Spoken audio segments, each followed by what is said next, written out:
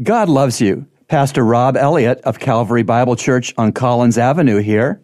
If you are trusting Jesus Christ alone for your salvation, can you ever lose your salvation? Some Christians believe that you can lose it, but I don't believe that you can lose your salvation. Here's why. In John chapter 10, verses 27 to 30, Jesus himself said this, "My sheep hear my voice, and I know them, and they follow me. And I give eternal life to them, and they shall never perish, and no one shall snatch them out of my hand. My Father who has given them to me is greater than all, and no one is able to snatch them out of the Father's hand.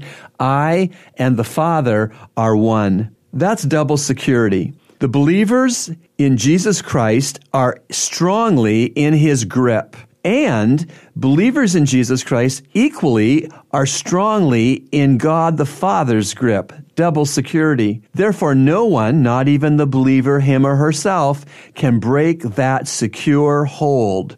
The grip of Christ and the grip of the Father. You know, we can sure be thankful that because of God, not because of us, once we're saved, we are always saved.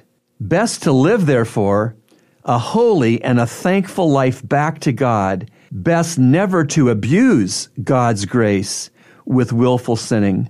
Lord, thank you for securely saving those who trust Christ alone for salvation. May we live out of that security in obedience and joy, a good testimony, a good ambassador for you. We pray in Jesus' name, amen. Remember, God loves you, and he's proven it with Jesus' cross. Today's 2 Minutes of Hope from Heaven has been brought to you by Calvary Bible Church's Christian Counseling Center, located at 58 on Collins Avenue. To reach the center, call us at 323-7000.